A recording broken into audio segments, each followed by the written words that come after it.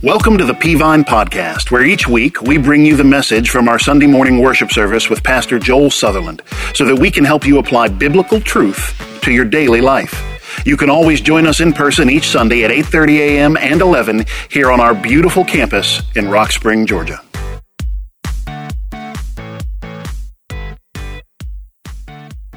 Would you take your Bibles and turn to Matthew chapter 26? Matthew 26. I started a sermon series, we're really in the middle of it, called Crossroads, where we're looking at decisions that determine our destiny, because there are these decisions from time to time in life that come up that they really determine our eternity sometimes, or at the very least, they're going to determine years of our lives. And you're standing at a crossroad, and you can either do it or not do it, go left or right, whatever it may be. If you're not careful, you'll make the wrong decision. Well, we see on the road to the cross, there were people who were facing those exact type decisions. So I want to talk about that today, and I want to preach on this subject: seize the opportunity. Seize the opportunity. Here's what I'm talking about today. I want each and every one of us in this building to seize the Christian life. Like, there is before us today an opportunity to live for Jesus, to love Jesus, to make a difference with our lives. And too many times we let it go. And so let's talk about that a little bit this morning. I read about a research paper this week. A guy named Ira Hyman, who's an American psychology professor at Western Washington University. They have written a paper on something called inattentional blindness. Inattentional blindness. Here's what they mean by that.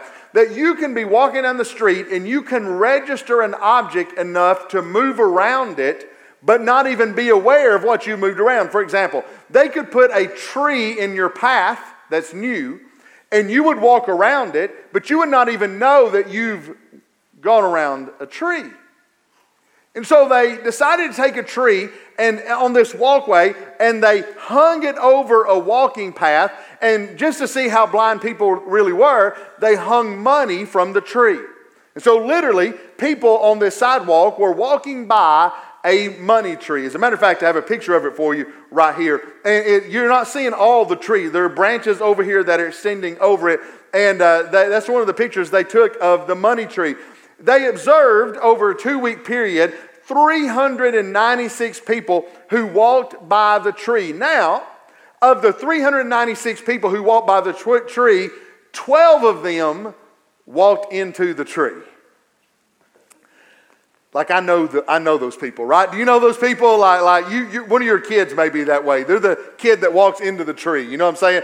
Does any of you have a kid? Our oldest daughter was this way. Do any of you have a kid that always in a parking lot walks into the side mirrors on cars? Any of y'all have one of those kids? And they always have a knot right here in the middle of their head. Yeah, they always have a knot right here in the middle of their head. So there were 12 of those.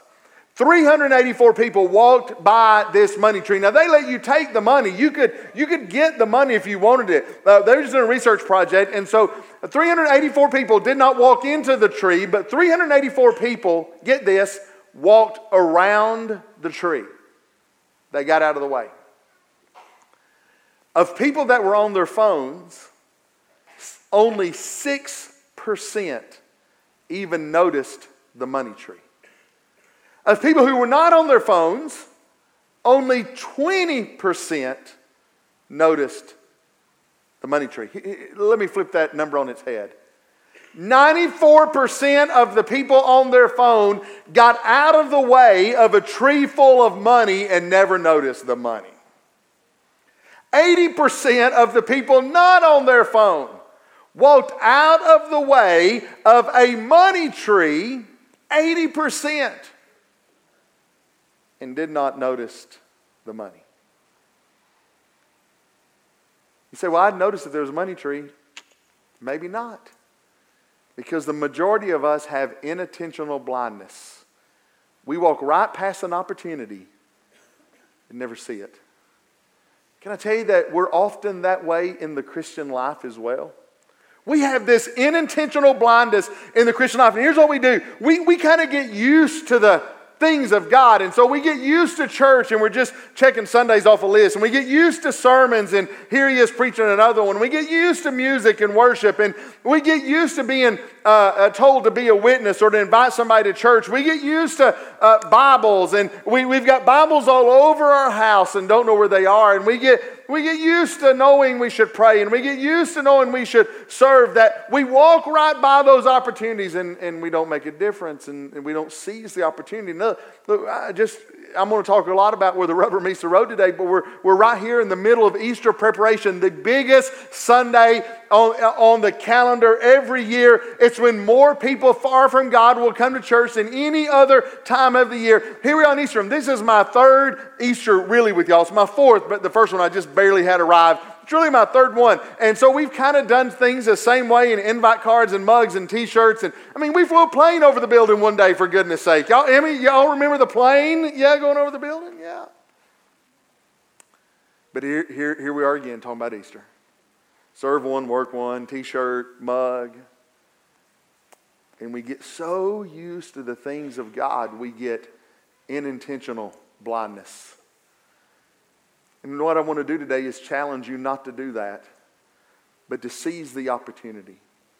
To seize the opportunities that are right in front of you, because here's what Jesus told his disciples. Could you not have watched with me? The word watch means to be ready or to be on guard or be alert. And here's the truth. You are standing here today at a crossroad in your life to see if you're going to take advantage of the opportunity of the Christian life that God has laid before you.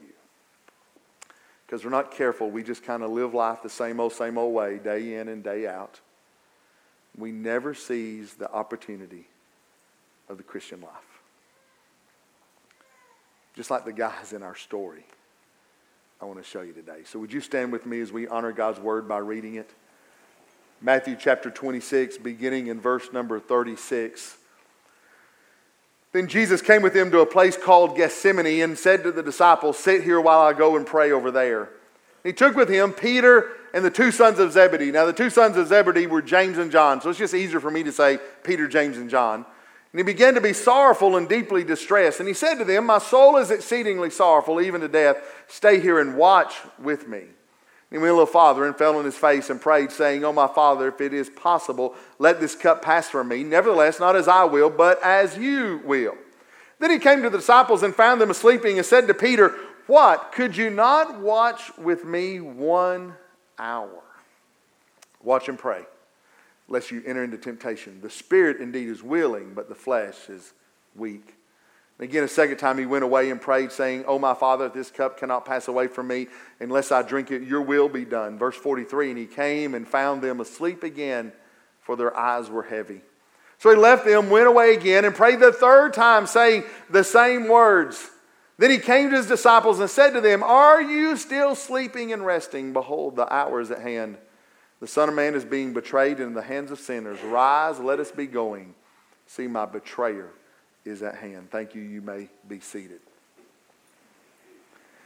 Now, just to kind of set the stage for where we are, let me just very briefly tell you that we've celebrated the Passover. Jesus has predicted the denial of Peter and the desertion of the disciples. He knows the cross is looming. Man, I'm trying to save a little time this morning, but there was so much pain Jesus was already starting to be in. The physical pain is looming on the horizon. Just so you know, Jesus was tortured beyond belief. We see pictures of Jesus hanging on the cross with blood trickling out of his palms, his feet, and his brow. That's not it was. They had shredded the body of Jesus. The Bible tells us, Isaiah tells us, so that he was barely recognizable as a human being when he's hanging on the cross. And that physical pain is just around the corner and he knows it.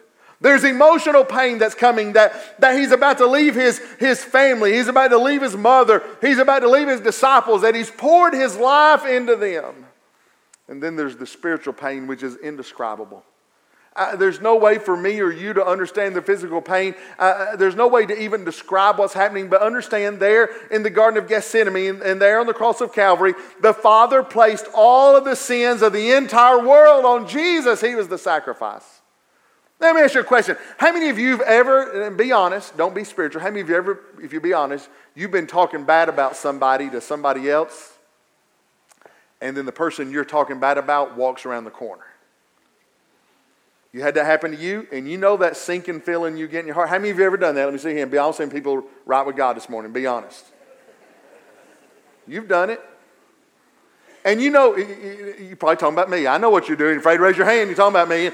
And I can hear the conversation now. That preacher's so good looking, man. He is so good looking. It's awkward when I walk around the corner. I get it. But you know the guilt you get when you do that. You know the heaviness that's on your heart. That's one thing you did wrong. Now imagine the sin from Adam to the last sin that'll ever be committed by anyone before Jesus comes again. They were all placed on Christ at Calvary. The spiritual pain, the guilt from a man who had never experienced guilt because he had never sinned in his life. That physical, spiritual, emotional plane's all placed on Jesus. And so, with that weight on his shoulders, he wants to spend some time in prayer. You remember it's in the Garden of Gethsemane that he prays, and his sweat became great drops of blood. Dr. Chad Smith, after the early service, said the medical term for that is hemohydrosis. It's sweating. It's under such stress. It's under such pressure that your sweat turns into blood. And so Jesus takes all 11 disciples. Judas is betraying him. He takes all 11 disciples. And he leaves 8 kind of a farther distance away, and he takes Peter, James, and John. And he takes them into a close proximity of his prayer. And there they have the opportunity. They have a moment in time, a crossroads, where they could have seized the opportunity of a lifetime. But yet they let it go past them. So let me take that moment. Let me take that Garden of Gethsemane. Let me take the disciples who are asleep 3 different times. Let me point out some things that we need to hear today. Number 1 is this. You need to know this. You have an invitation for participation. Look what he said in verse 37. Jesus took with him Peter, James, and John, and he began to be sorrowful and deeply distressed. Now, we're in the final moments with his disciples. He's going to pray. He takes all 8 and he takes these 3 closer. And look, here's what the Bible verse tells us. He is visibly brokenhearted. He is visibly distressed. And he takes these 3 close to where he's going to pray. And he says, can you do one thing for me? Can you pray with me? Can you watch with me? Here in the final moments of his life, where he's broken. He's obviously distressed. He's obviously under such agony. He invites 3 people to participate with him. He invites 3 of his friends to help him, to be by his side, to pray with him, to actually be there as he prays and to support him during the most wonderful prayers we ever have recorded in the Scripture. And can I tell you this? That Garden of Gethsemane prayer was in all probability the most intimate moment between heaven and earth that we'll ever see. It's where the Father knows he's about to give up his Son. It's where the Son knows he's about to give his life to the Father. There is a moment of intimacy there between heaven and earth, a moment of communion between heaven and earth. And the most amazing thing ever, Jesus invited Peter, James, and John to participate. He gave them an invitation to participate in the greatest, most intimate moment between heaven and earth we'll ever see. Can I stop right there and say this? That here's what you need to know today, that Jesus did not come to do all the kingdom work for us. That Jesus came so that we could be part of the kingdom work, so that we could participate in the kingdom work. Now here's what that means. If you're here today and you're unsaved, you have an invitation to participate in the kingdom of God, that Jesus died for you, that Jesus gave his life for you, that Jesus loves you, and his invitation to you today is trust him and be saved. If you're here today and you're not saved, you are saved, you have an invitation for intimacy. An invitation to be part of what God is doing. He invited the disciples to be part of what he was doing. Why would he? Jesus doesn't have to have us for his kingdom. Jesus doesn't have to have us to get the job done. Jesus could do it without us, but he has chosen to use us. Why? Because Jesus doesn't want to do the kingdom of God to us. Jesus wants to do the kingdom of God with us. The kingdom of God is designed that we work together with God. Get this. God doesn't need the help. He wants the relationship. God didn't need the help in the Garden of Gethsemane. He wanted the relationship. And here's what you've got to understand today. God has placed before all of us an opportunity. Seize the opportunity. You have an invitation for participation in the kingdom of God. Not because God's kingdom can't go on without you or me. Not because He needs the help. But because He wants the relationship. I told you I was in second grade, man. I was kind of a rough second grader. I was never mean. I couldn't be quiet. You know, you got a kid like that. I just had this tendency to, if somebody dared me do something, I just couldn't say no. It's hard for a second grader to say no. And second grade is I've told you before, I got a paddling every day in second grade. And I know people always say, well, really, how often did you get a paddling? I can't be any clearer. Every single day. That's not metaphorically. It got to where she'd just paddle me on the way in. Just get it over with. And I just will walk in, bend over, and can we get it over with?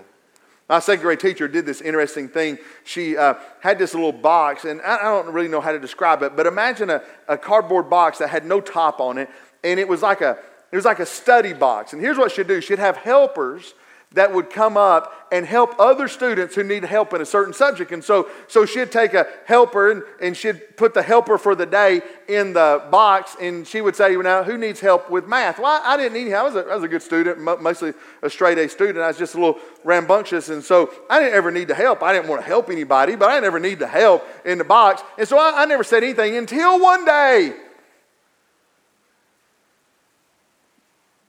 the second grade girl I had a crush on was the box helper. That's not the right word, but the box helper that day. And my teacher said, does anybody need help with math?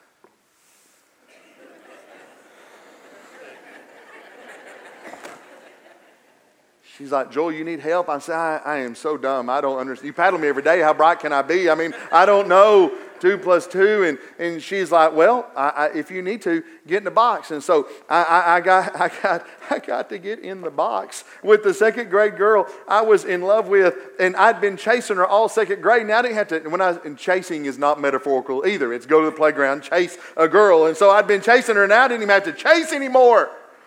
I'm locked up in a box with her. And she's trying to tell me math. I don't care about 2 + 2. I'm smelling her hair like a serial killer would do, you know. Like,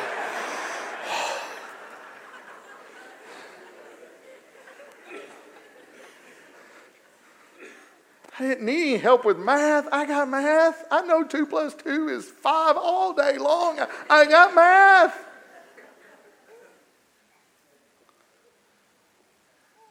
But there was an opportunity for intimacy.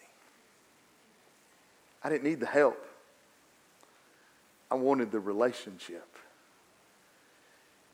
And can I tell you this morning that God can do kingdom work without you, and God could do the kingdom work without me? Did you know the kingdom of God was fine before you came along? It'll be fine after you're gone, and it was fine before I came along. It'll be fine after I'm gone. God doesn't want us. God doesn't need us. He wants us. You have an opportunity to participate, not because God needs the help. Hear me. The invitation is for a relationship with God. Notice what he says in the scripture. 1 Corinthians 3, we are God's fellow workers. Man, I love that.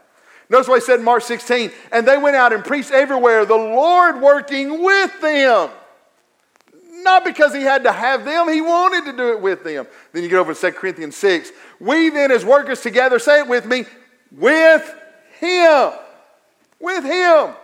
God wants to work along beside us. God wants you working with him as well. You have an opportunity, an invitation to participate. That means quit walking by the kingdom of God and not seeing the opportunity. Quit walking by the kingdom of God and not seeing the invitation. Hey, pay attention at church. God wants to work with you at church. Pay attention to the sermon. God's trying to use the Spirit of God and speak to your heart. Look for the place to give. Look for the place to serve. Look for an opportunity to make a difference. You have an invitation to participate.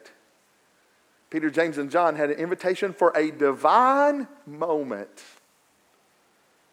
But let's not judge them too quickly, because you have the same one There are witnesses looking down from heaven and looking at us and saying, why in the world aren't they giving their life and seizing the opportunity for the Christian life?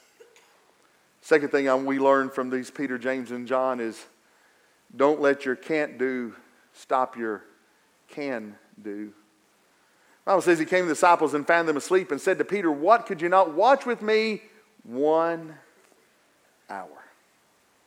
Now here's what I mean by that. Jesus has gone into the garden to pray. He's asked the disciples to watch and pray with him. Verse 38, he said, stay here and watch with me. And he's going to pray what is the most agonizing prayer. By the way, he talks about the cup. The cup that he talks about is the cup of the wrath of God. That if you're a believer, get this, you will never ever experience the wrath of God. But if you're here today unsaved and you die in that condition, for all of eternity, you will experience the wrath of God. Well, what Jesus did for us was he was our intercessor and he experienced the wrath of God on our behalf. That's what Calvary was. In the Garden of Gethsemane, he got a foretaste of the wrath of God. It was the cup of the wrath of God. It was a foretaste of the anguish that would come. It's so strenuous. He sweats blood. He's so physically weak that we're told that an angel had to come and physically strengthen him. He's agonizing all night long in prayer, all night long. And what were the disciples doing? Sound asleep. Not once, 3 different times. And Jesus went back to them, and notice what Jesus did not say. He did not say, could you not have sat up all night long with me in prayer? He wasn't even looking for all night long. Jesus said this, could you not at least have given me an hour? He was not asking them for a standard they could not perform. As a matter of fact, get creative. They could have prayed in shifts. Peter could have said, all right, James and John, y'all stay here, sleep an hour. I'm going to go over here and I'm going to place my arm around Jesus while he prays. And I'm going to pray with Jesus. I'm going to grieve with Jesus. I'm going to hurt with Jesus. When I get sleepy, John, I'll come back and wake you up. And John, you do it for an hour. And John, when you get tired, James, you do it. I mean, there's all kinds of ideas they could have done.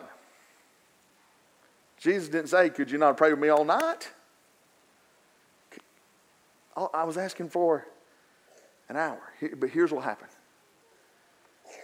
They were too tired, too exhausted, too weak to stay up all night, and they let what they couldn't do stop them from what they could do. We don't even have record of them praying for 5 minutes.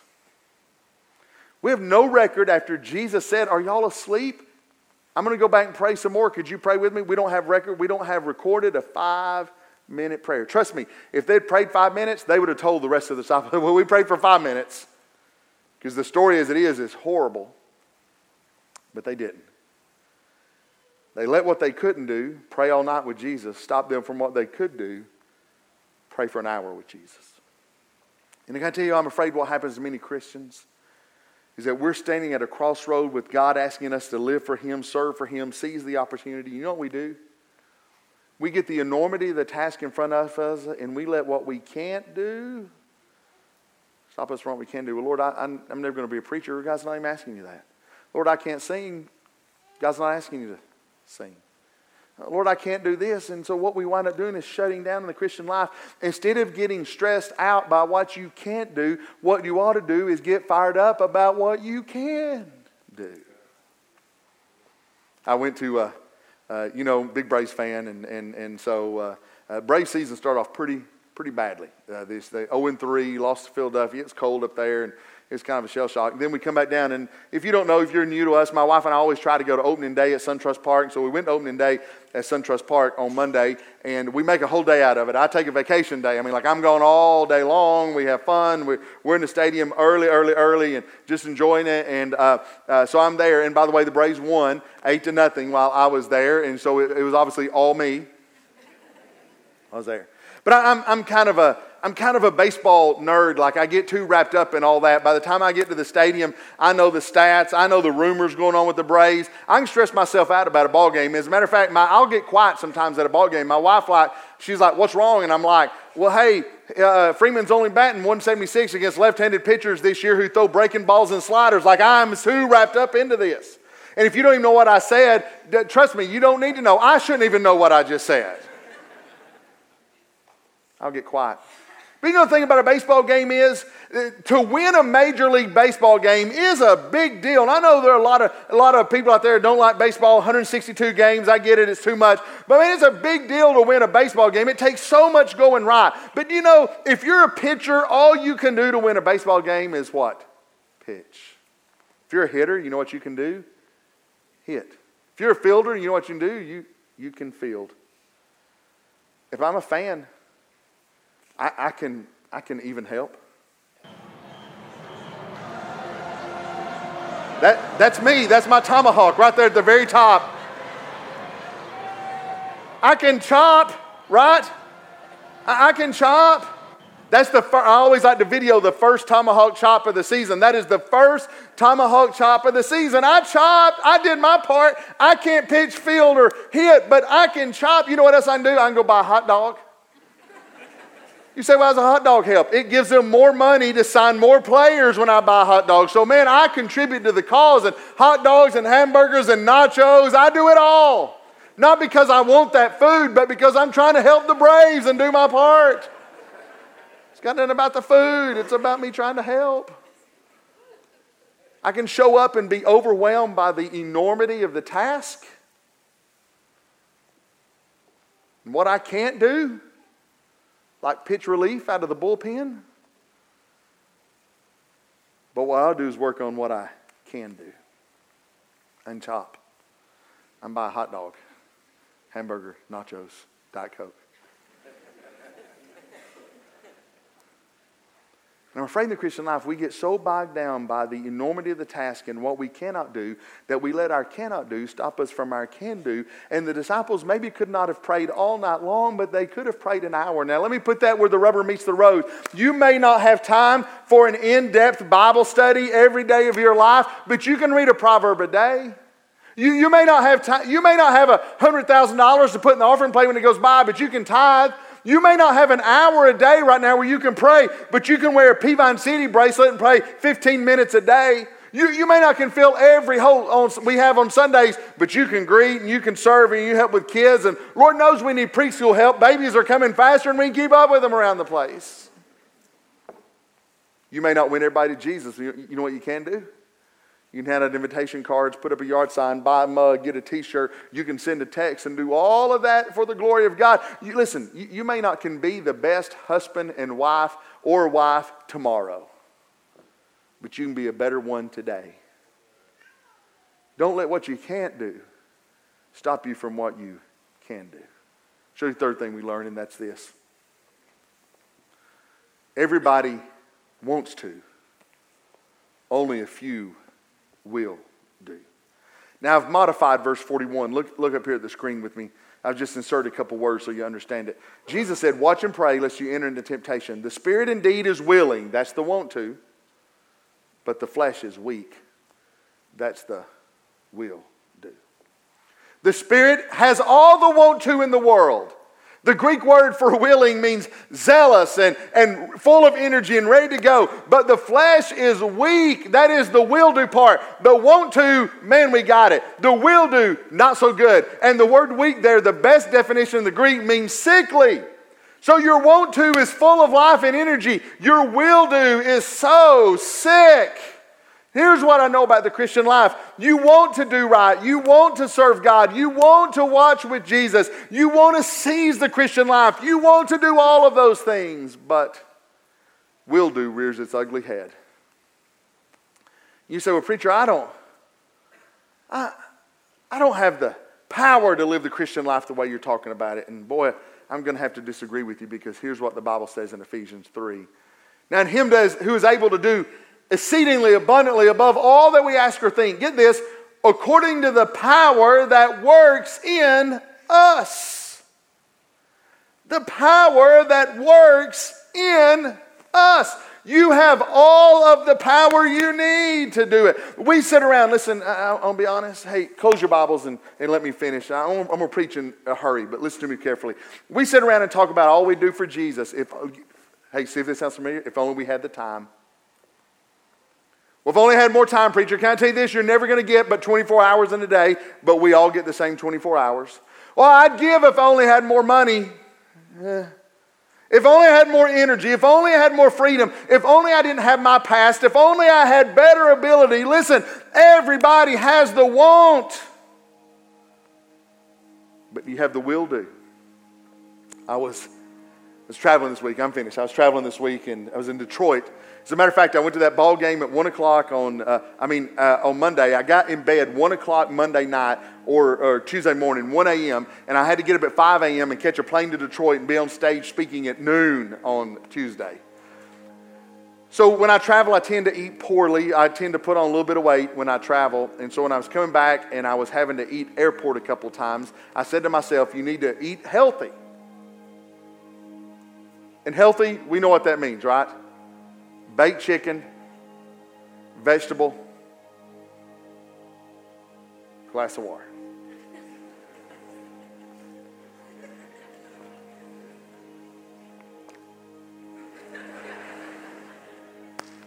So I had to eat a couple of meals in the airport on the way back, and